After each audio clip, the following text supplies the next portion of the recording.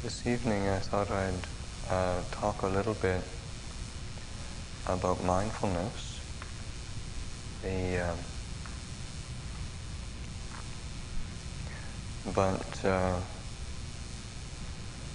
Because it's a central feature to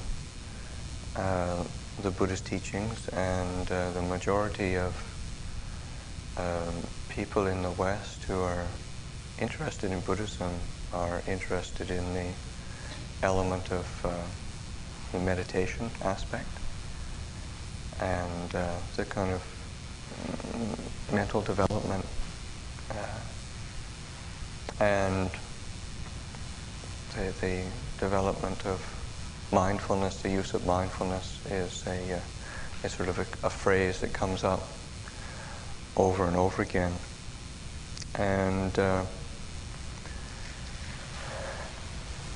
but it's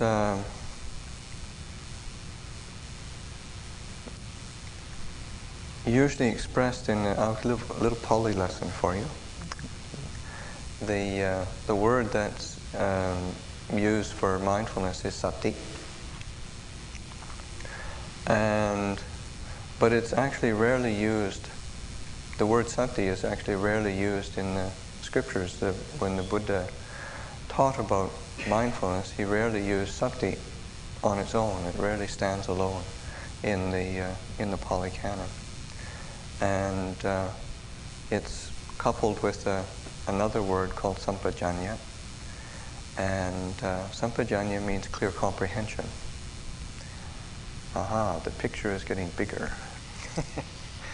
Mindfulness and clear comprehension. So that usually when we're talking about mindfulness, what the Buddha is referring to is mindfulness and clear comprehension as a complete aspect. So that the sense of, because usually what happens when we talk about mindfulness, or what we assume, is this, attention on an object, like trying to be mindful of the breath, or trying to be mindful of what we're doing, and sometimes we can actually be very mindful, but are we actually clearly comprehending anything? That's a good question. So that this quality of clear comprehension is a necessary element. If there's going to be any wisdom or any reflective insight, there has to be this quality of clear comprehension. And one of the images that that I just like to use is usually when, just to how we focus on paying attention or being mindful of something, and it's usually sort of going down on an object or looking on an object. And I think it's more important to sort of opening the sphere of awareness around something and holding things in awareness around it. That's a much nicer object, or another nice image.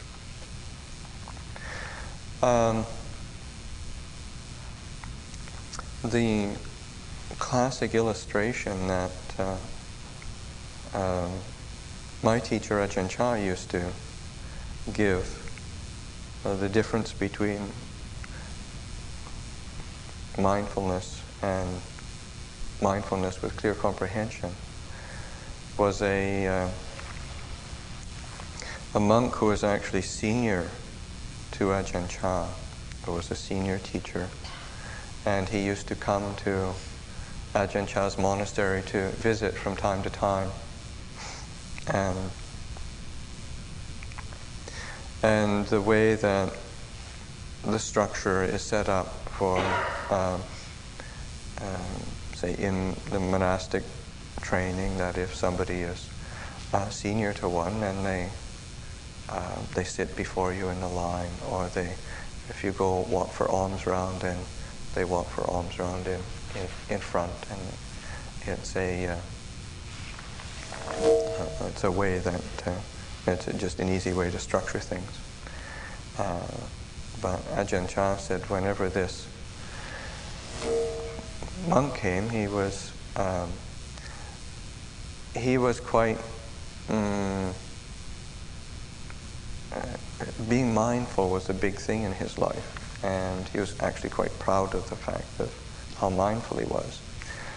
And but Ajahn Chah, he was real pain in the neck to have around because of his mindfulness.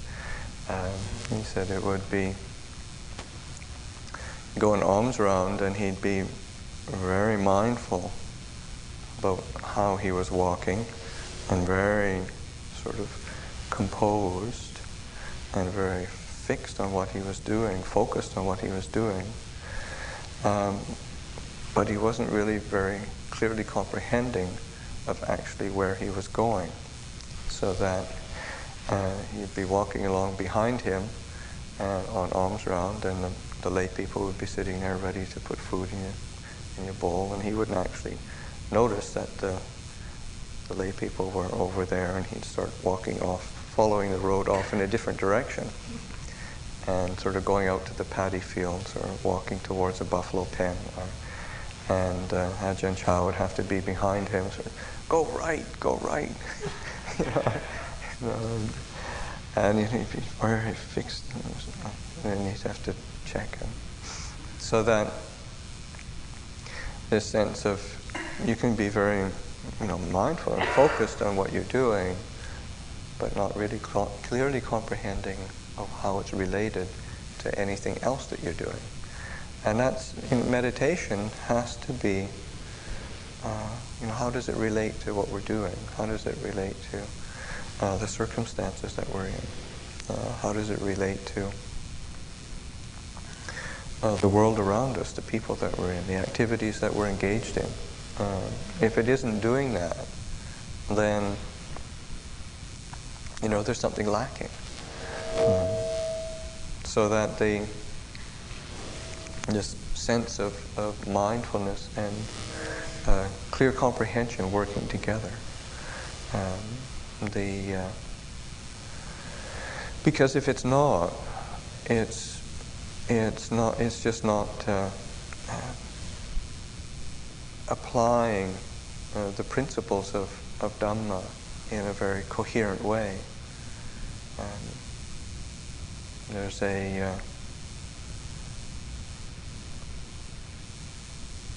circumstance in England where one of the lay supporters, he'd been going to the monastery for quite some time, and he'd go and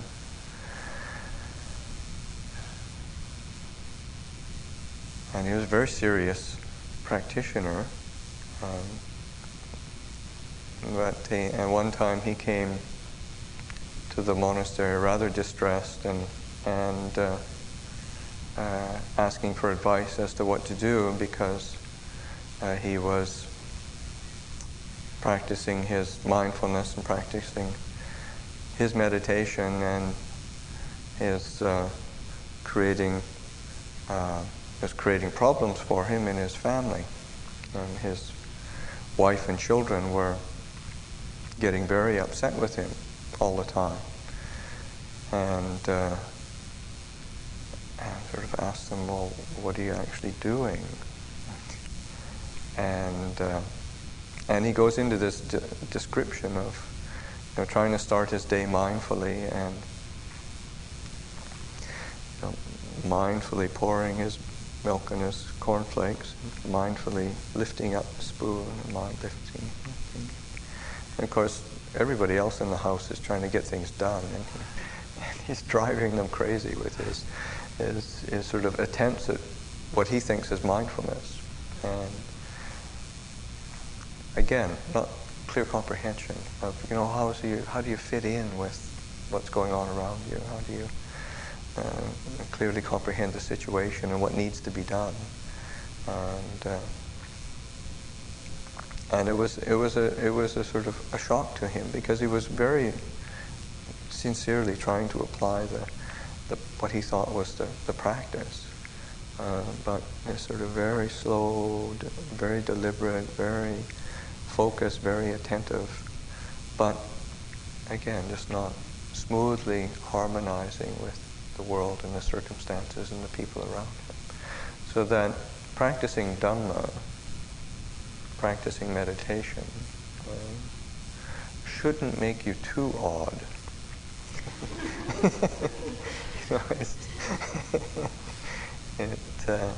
You should actually start to fit in a bit better with the world around one.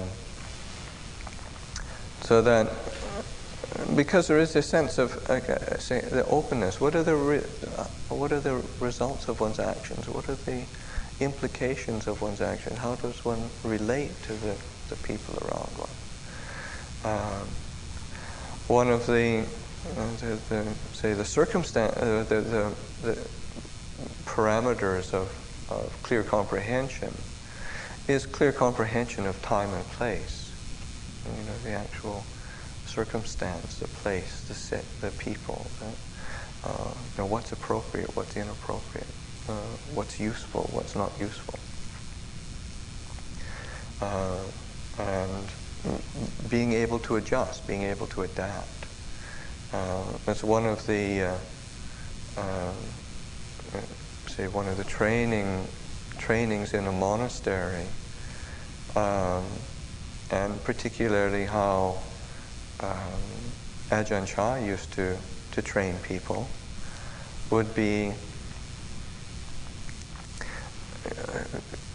shifting, not letting things get too settled into routines, so that you had to learn how to adapt, and you change the routine. You'd have to get things done very quickly sometimes. You'd have to get things done slowly sometimes. You'd have to work together sometimes. You have to work on your own sometimes.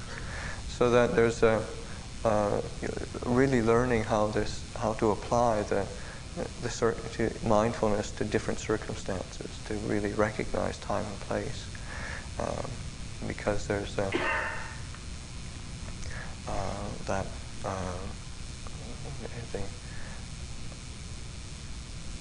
there's a certain longing for security and certainty in the human mind that tends to sort of rigidify things or set things up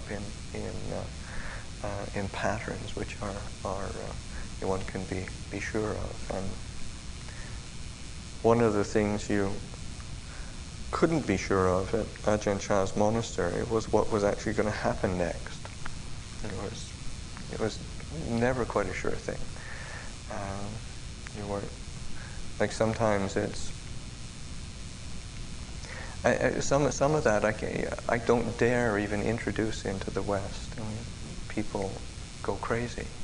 They can't deal with, like, sometimes starting a sitting and not actually knowing when it's going to stop. It might last for 20 minutes. It might last for 3 hours. Or starting chanting and not really knowing what actual chanting you're going to be doing.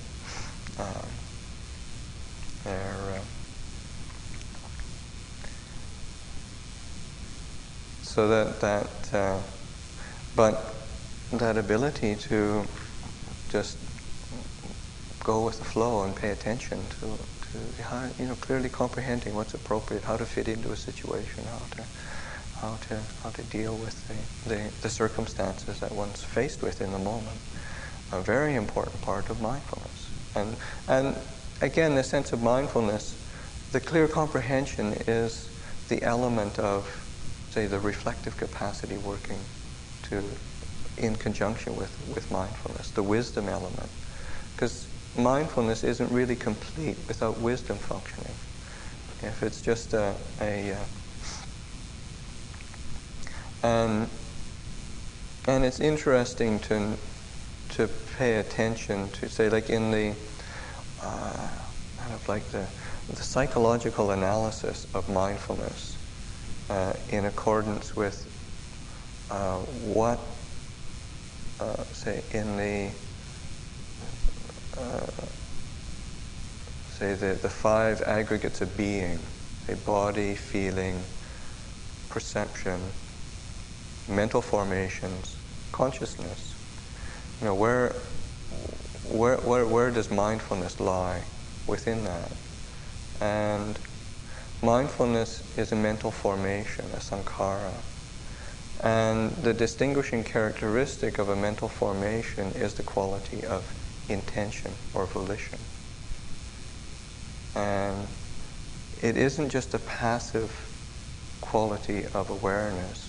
There's an intentional volition, an intentional application of mind on it for it to be mindfulness. If it's sort of like a passive awareness, there might be some sort of awareness there, but it's not really. The mindfulness is really, it has to have a full intention. There has to be full awareness. There has to be this quality of the application. So that this sense of for mindfulness to be complete in terms of from a Buddhist perspective, there is this element of clear comprehension, wisdom, functioning. The time and place is part of the sense of what clear comprehension revolves around.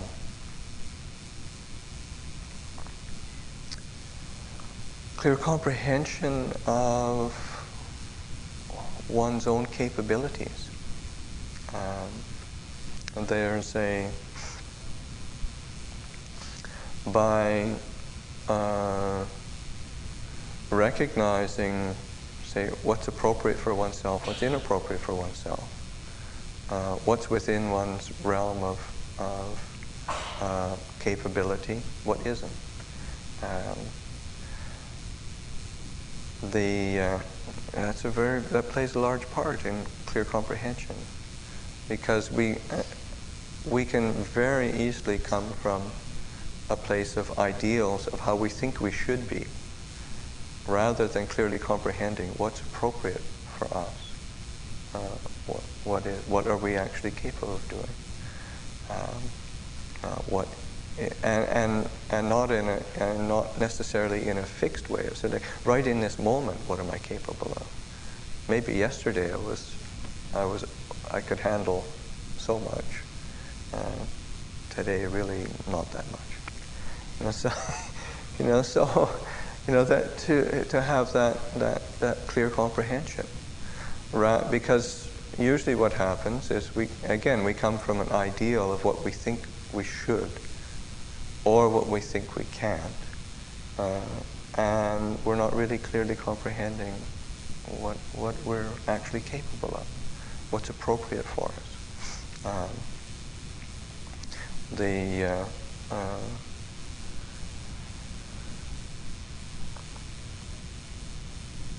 Just in the realm of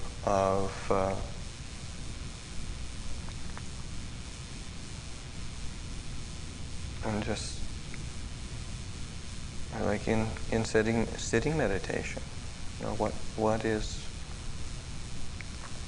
when do we shift our posture? And when do we sort of grit our teeth and continue to make ourselves miserable?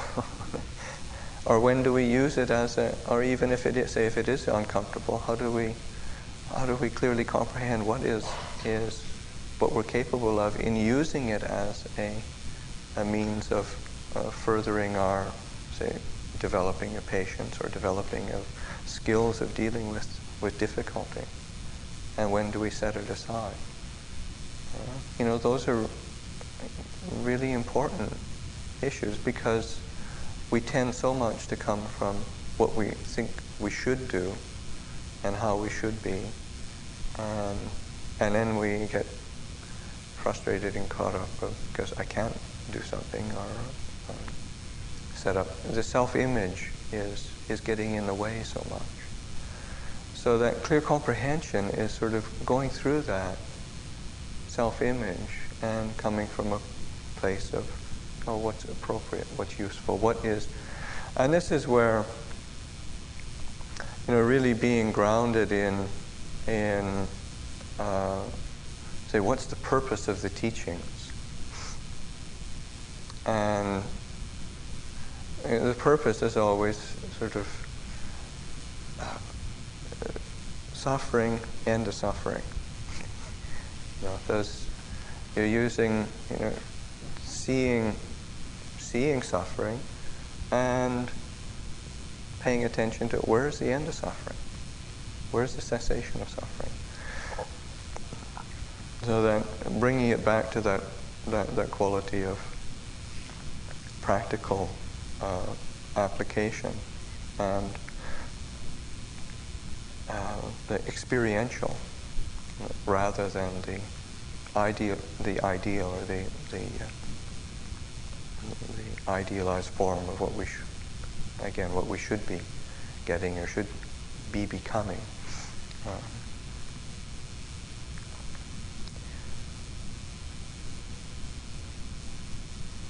There's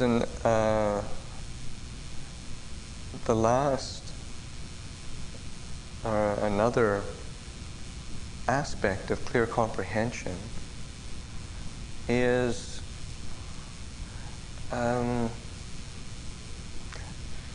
being able to clearly comprehend when one is deluded or when one isn't deluded. And that's much more difficult because, of course, the function of delusion is to delude. And but also that's where one uses the experiential level of paying attention to what is, am I creating more suffering, or am I inclining towards an ending of suffering? So that by paying attention to that, say on the experiential level, it cuts through the tendency to delusion. So that that clear comprehension of moment-to-moment experience is just very helpful. And then using different tools to help support that. That's why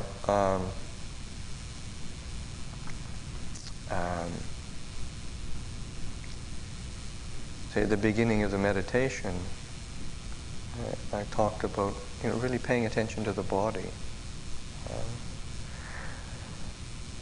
The body is very helpful for getting anchored, getting awareness established, which has a parameter, a foundation, a measuring stick. Helps one to have something solid to measure with, so that this sense of paying attention, say again, has a foundation, and you can start to see how we tend to confusion or lack of clarity, or the mind drifting, or the self-image coming up.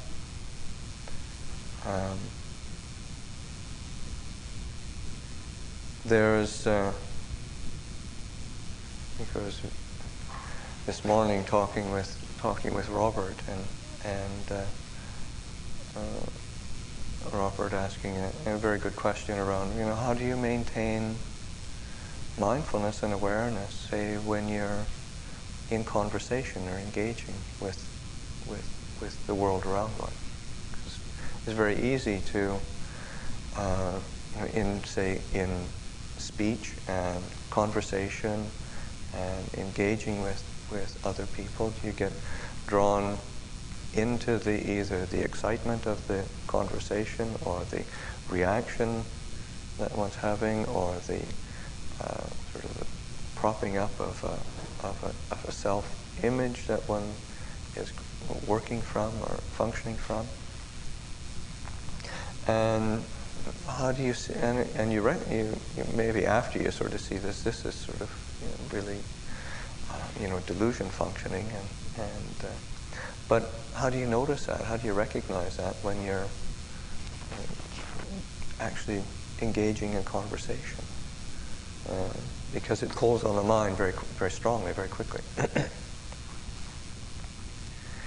And so my response immediately is, well, you have to using the body as the anchor, because usually we use our mind as the anchor, and the mind is very untrustworthy. It just starts spinning out very quickly, and it's really important to come back into the body when engaging in conversation, engaging in interacting with people, that one comes back, and one thinks that by paying attention closely to one's mental reactions and really focusing in on it, that it should produce some clarity. It rarely does, because again, you're sort of using the mind, when the mind's starting to spin out, using the mind to try to, it sort of piggybacks onto that and just keeps going. So it's helpful to come back into something that is settling, so that paying attention to the body, paying attention to the feeling of, just the breathing, which isn't, you don't, in the middle of a conversation, you don't close your eyes and sort of go into breathe. But you're just shifting focus back into the body, so that one's starting to become attentive and seeing, feeling what one's doing, being more present of sort of the whole picture. And that's where this sense of clear comprehension starts to come in. You're starting to get trying to get a bigger picture of what mindfulness is, what engagement is, how we're reacting, because it's personalized so quickly. And just sort of seeing, oh, that's a reaction. You can see you're feeling it in the body rather than having this. Because usually what happens is this sort of, the play-by-play commentary going on all the time. And it can be amusing sometimes, but not very helpful. So that really coming back to the body. So this sense of mindfulness and clear comprehension, seeing how the application of mindfulness is really and this works both in terms of one's engaging with the world around one, and also in the meditation.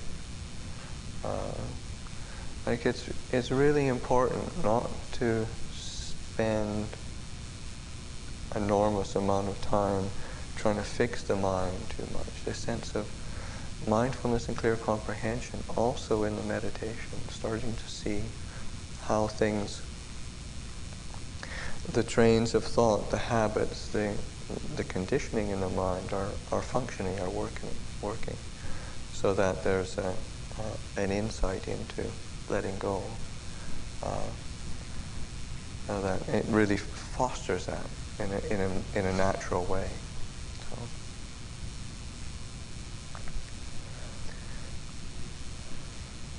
So anyway, these are a few thoughts. Plant some seeds for reflection. I'll offer them this evening to you. If there's any questions, I'm happy to. When I was at the monastery a few weeks ago, I came in at the end of a conversation about the monastic Yeah. And I was somehow thinking about that as you were talking and wondering what kind of clear comprehensions came from that, doing that. There's the ideal of going on alms round to the community, but what kind of comprehensions came from doing that? Well, I mean, certainly it's something that we've been wanting to do as a, sort of planting the seeds of this monastic tradition in America, and part of it is we're sort of alms mendicants, and going into Ukiah, it's certainly not northeast Thailand, and going alms round. I mean, there's a whole realm. I mean, it's a very good practice, both for the monastics as well as the lay people, and particularly for us. I feel it's a really important way of presenting the image of a religious seeker, and on that level, it's a gift. So it's a form of giving for us to give the, because you reflect back on the what were the things that stimulated the Buddha to leave the palace and live the life of spiritual practice. It was the sight of the old person, sick person, dead person, and a religious seeker. So that having the image of a religious seeker in a society is very important. And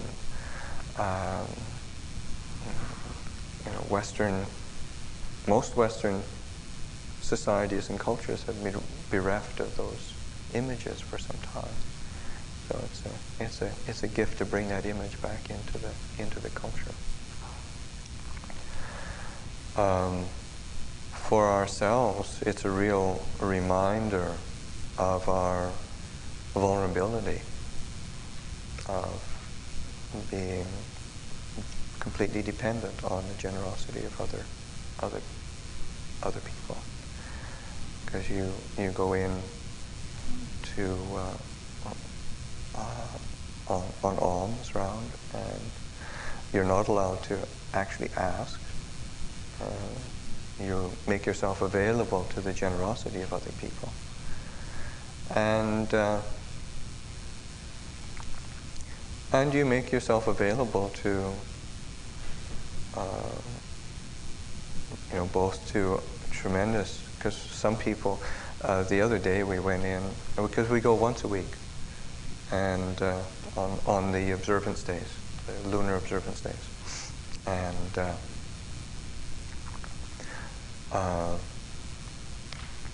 there was a car pulled over, because we walked down the main street. We'd walk up the main street, State Street, and then sort of loop around and come back. And this car pulled over, and it was a little girl, probably about 11 or 12, and her mother. And they jumped out, and they're from City 10,000 Buddhas, and the kind of joy on this little girl's face to see monks, and then to put something in the bowl was a real treat to see. And then we continued. They put. Didn't have anything in the car probably except leftover Halloween candy. So we got sort of some of these little Hershey bars and some other sort of candy type things, and and they were in our bowls. And it was funny. The next place we went into further up was a bakery that invites us to come in and receive food. And the woman in the bakery, I opened my bowl and she was going to put this, and she looked in and said, "Wow, that's not good for your teeth."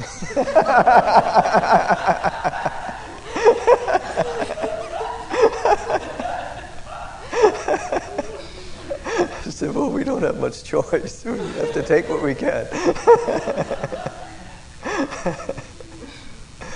But we looped around, and then this car pulled up again. It pulled up at a stoplight, and the girl and the mother leaped out of the car again, and had some fruit and some buns and some drinks and whatnot, and put them in our bowl. Very just really overjoyed to give. And there's a couple cars backed up behind because she just stopped at a red light and got out and emptied the car. Just so excited to be able to put food in the bowl. It's a real treat to see that, and to in the other spectrum, the other end of the spectrum is people sort of yelling abuse at you and whatnot, which you just have, the vulnerability draws all of that, and you just have to be ready to accept that. Although it's interesting that there's, as we continue to go, the positive response is just far outweighs any negative response. So that's quite lovely to see. Some months ago, the local newspaper, I guess 2 or 3 months ago, the local newspaper did there was a front page article, big picture, and on these monks going alms round in Ukiah, and it was very positive. And then several days later, there was a editorial, and they mentioned it and sort of saying that they didn't and couldn't put in all the letters, which were virtually all a positive response. And it was interesting. And they were commenting, the editor was commenting how that there was this positive response to the article, and also that the good fortune of Ukiah, which is just a middle-sized town, and to actually have 2 Buddhist monasteries. City of 10,000 Buddhists is there, and they also made this neat sort of little contrast of the at the time, it was about the time when that television program Survivors was winding up, and they're sort of saying how lovely it is to sort of see people who are willing to be content with little and rely on generosity and live simply, rather than this tremendous desire to get $1 million or whatever.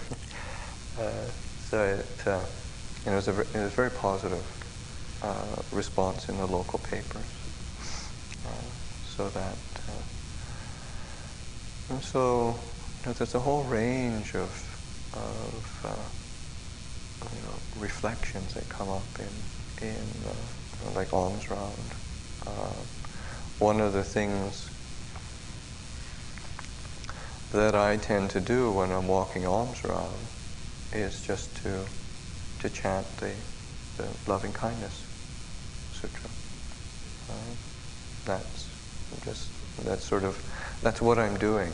Is rather than going out and looking for food, I'm I'm there generating loving kindness and giving people the opportunity, if they're interested in receiving loving kindness, they can have it. But that's what I see as my opportunity and something to do, to give. So that, and that sense of I say the reciprocal relationship between the monastic community and the lay community becomes very, very clear, and alms round is sort of the very clear sort of example of that.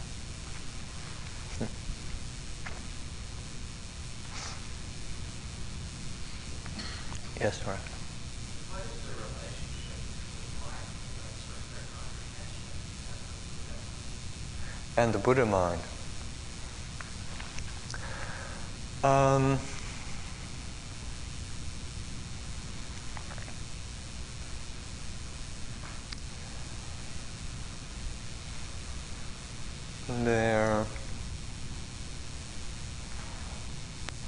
I guess it's a bit difficult for me to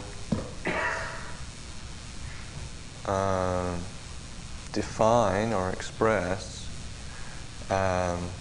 in the sense that we say in the Theravada tradition, you usually don't use that phrase, say the Buddha mind. It's what one's looking at. How are you defining the Buddha mind, or what are you thinking of in terms of the Buddha mind?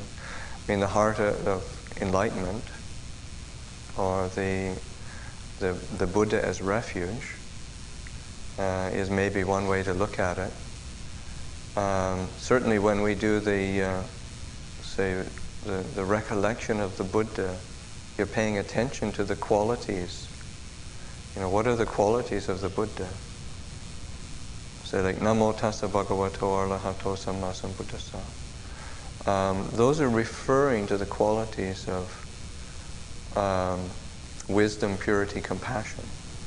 Those are the sort of the essence of the heart of the Buddha, the mind, the enlightened mind.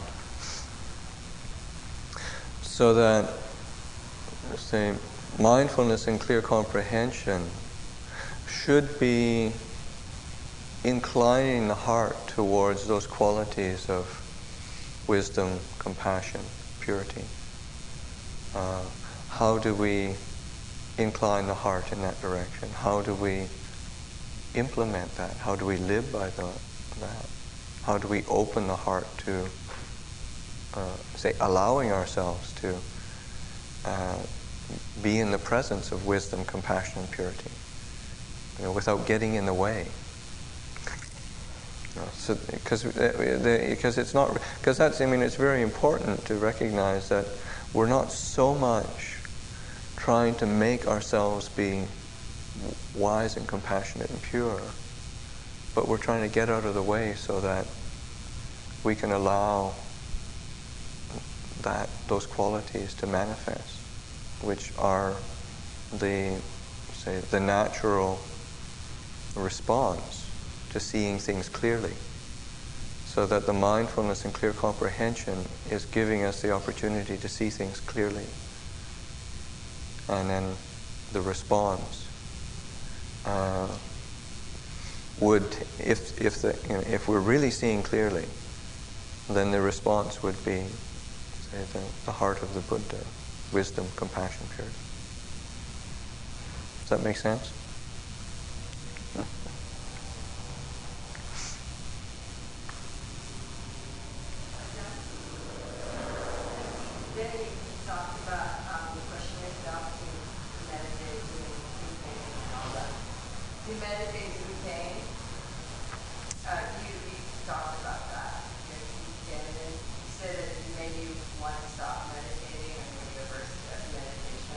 What are some of the things that happen that if you did, you get past that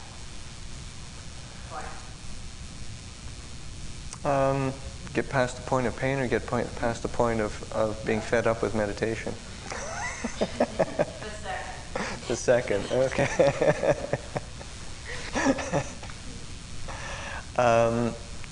Well, one was just sort of changing my idea of what I thought meditation was because I thought meditation was sitting. And that I had to get this sort of sitting meditation down. So I shifted and started doing a lot of walking meditation and standing meditation. So that was very, very helpful to realize that I didn't have to sit with painful knees and a sore back. And I could still be meditating and developing mindfulness and clear comprehension, doing, say, like walking meditation. Because it plays a big, in the forest tradition, there's a big emphasis placed on all our monasteries will have, each dwelling place will have one's own walking meditation path, which you're encouraged to use. I remember one time Ajahn really fiercely berating the monks and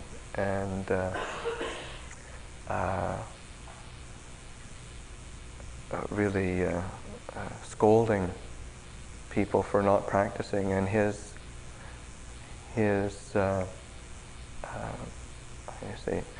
image, or his what he was referring to is, people are, you can really tell when people are not practicing, and when people are really not diligent in their practice anymore. When you could go walk around the dwelling places and the walking paths are there's no tracks of human beings on them. All you can see is dog tracks. You can't see any human tracks at all. It's just absolutely disgusting. When the monks aren't doing their walking meditation diligently anymore, then it's like the religion is completely degenerated. So there was a big premium and encouragement to incorporate the walking meditation, use walking meditation a lot. And it's a very good balance for both in terms of posture as well in terms of the mental balance. The sitting meditation tends to be more focused. I mean, it lends itself to more concentration. The walking meditation lends itself a bit more to the reflective quality. And it's also in the mindfulness in action training is part of it. So it's very helpful. And then one can adjust it accordingly to one's preference. As I said, during that time when I was got fed up with sitting meditation because I've been sort of pushing against pain so much that I just started doing a whole lot more walking meditation. There's one of the sort of great Thai forest masters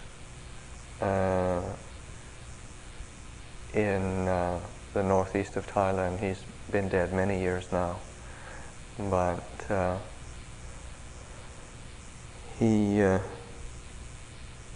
his daily routine that he would set for himself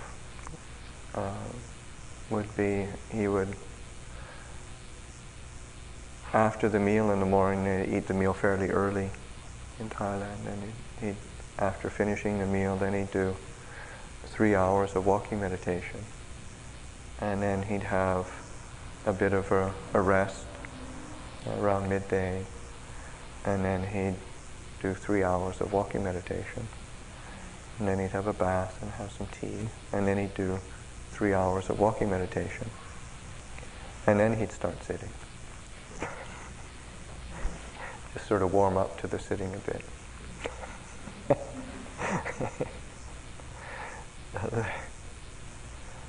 So some teachers and some practitioners have used walking meditation really as the main vehicle for practice. Our image is usually around sitting meditation. If I were a really good meditator, I'd be able to sit in full lotus and straight all the time.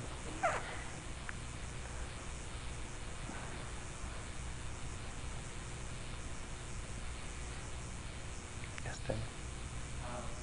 As part of the talk, the whole talk, that they comment on the relationship between spiritual practice and the fact that today was election day. Uh-huh.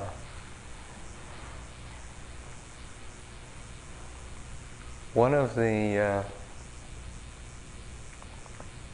well, it's very interesting in terms of, I say, the Buddha's teaching. The Buddha didn't really talk about, say, what is the perfect the perfect political solution for all the world's problems. He taught, say, when he was in the company of kings in a sort of an absolute monarchy, then he taught those kings or those monarchs what were the duties of a responsible king. When he was, and India was had various states, and many of them were monarchies, and a couple of them were republics. And in those when he lived in the republics, then he taught what would be a good functioning republic, so that he wasn't really fixed on a political system, but sort of what are the responsibilities? What are the responsibilities of a leader? What are the responsibilities of a subject? What are the responsibilities of a person involved in the process? So that we've got for better or worse, we have a republic here, and one of the responsibilities is in a republic is actually being engaged in the process for it to work, so that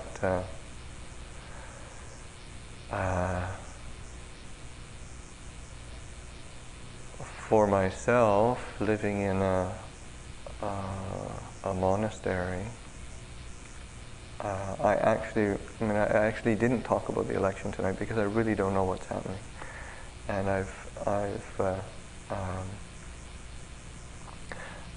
living at Abhayagiri, I actually get less news and less knowledge of what's going on in the country and the world than I would in Thailand, which is great.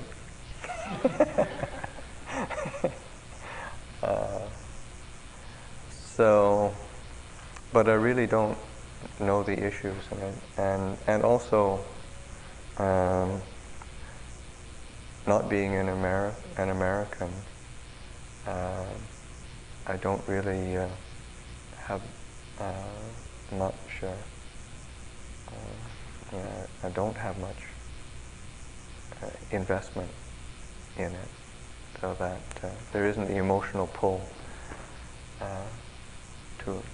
toward it. So I really don't know that much about it.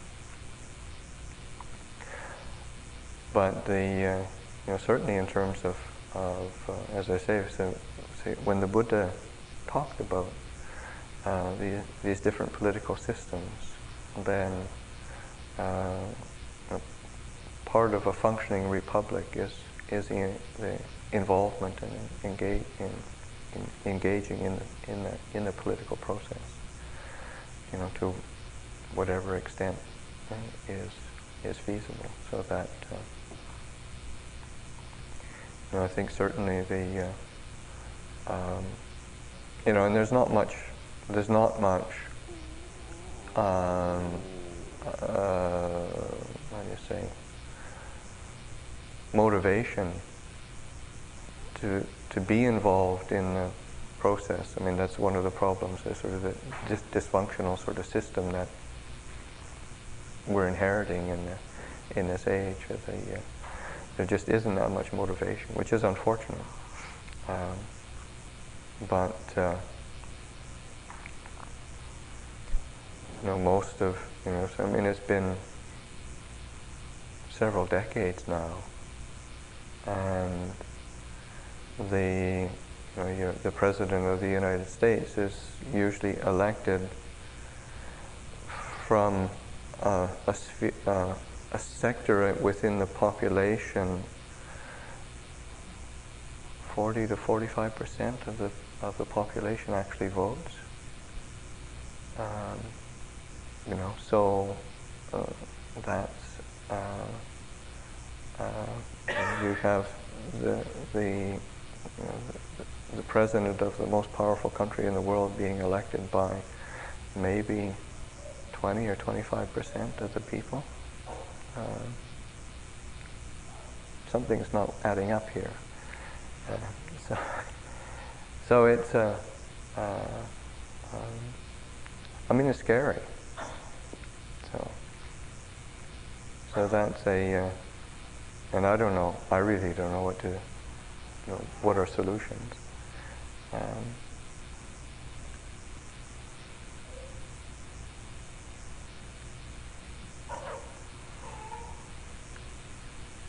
Certainly I think trying to get involved in local politics is, I think, really useful sometimes. The actual on a community level, it gives some sort of a foundation of at least starting somewhere. I think that'd be really useful. Because there is such a sense, a feeling of, we don't really have much. My vote doesn't really count, and it's not much, doesn't have much effect. I think it's quite important to actually motivate ourselves in some way to be involved, because the process doesn't actually work without involvement.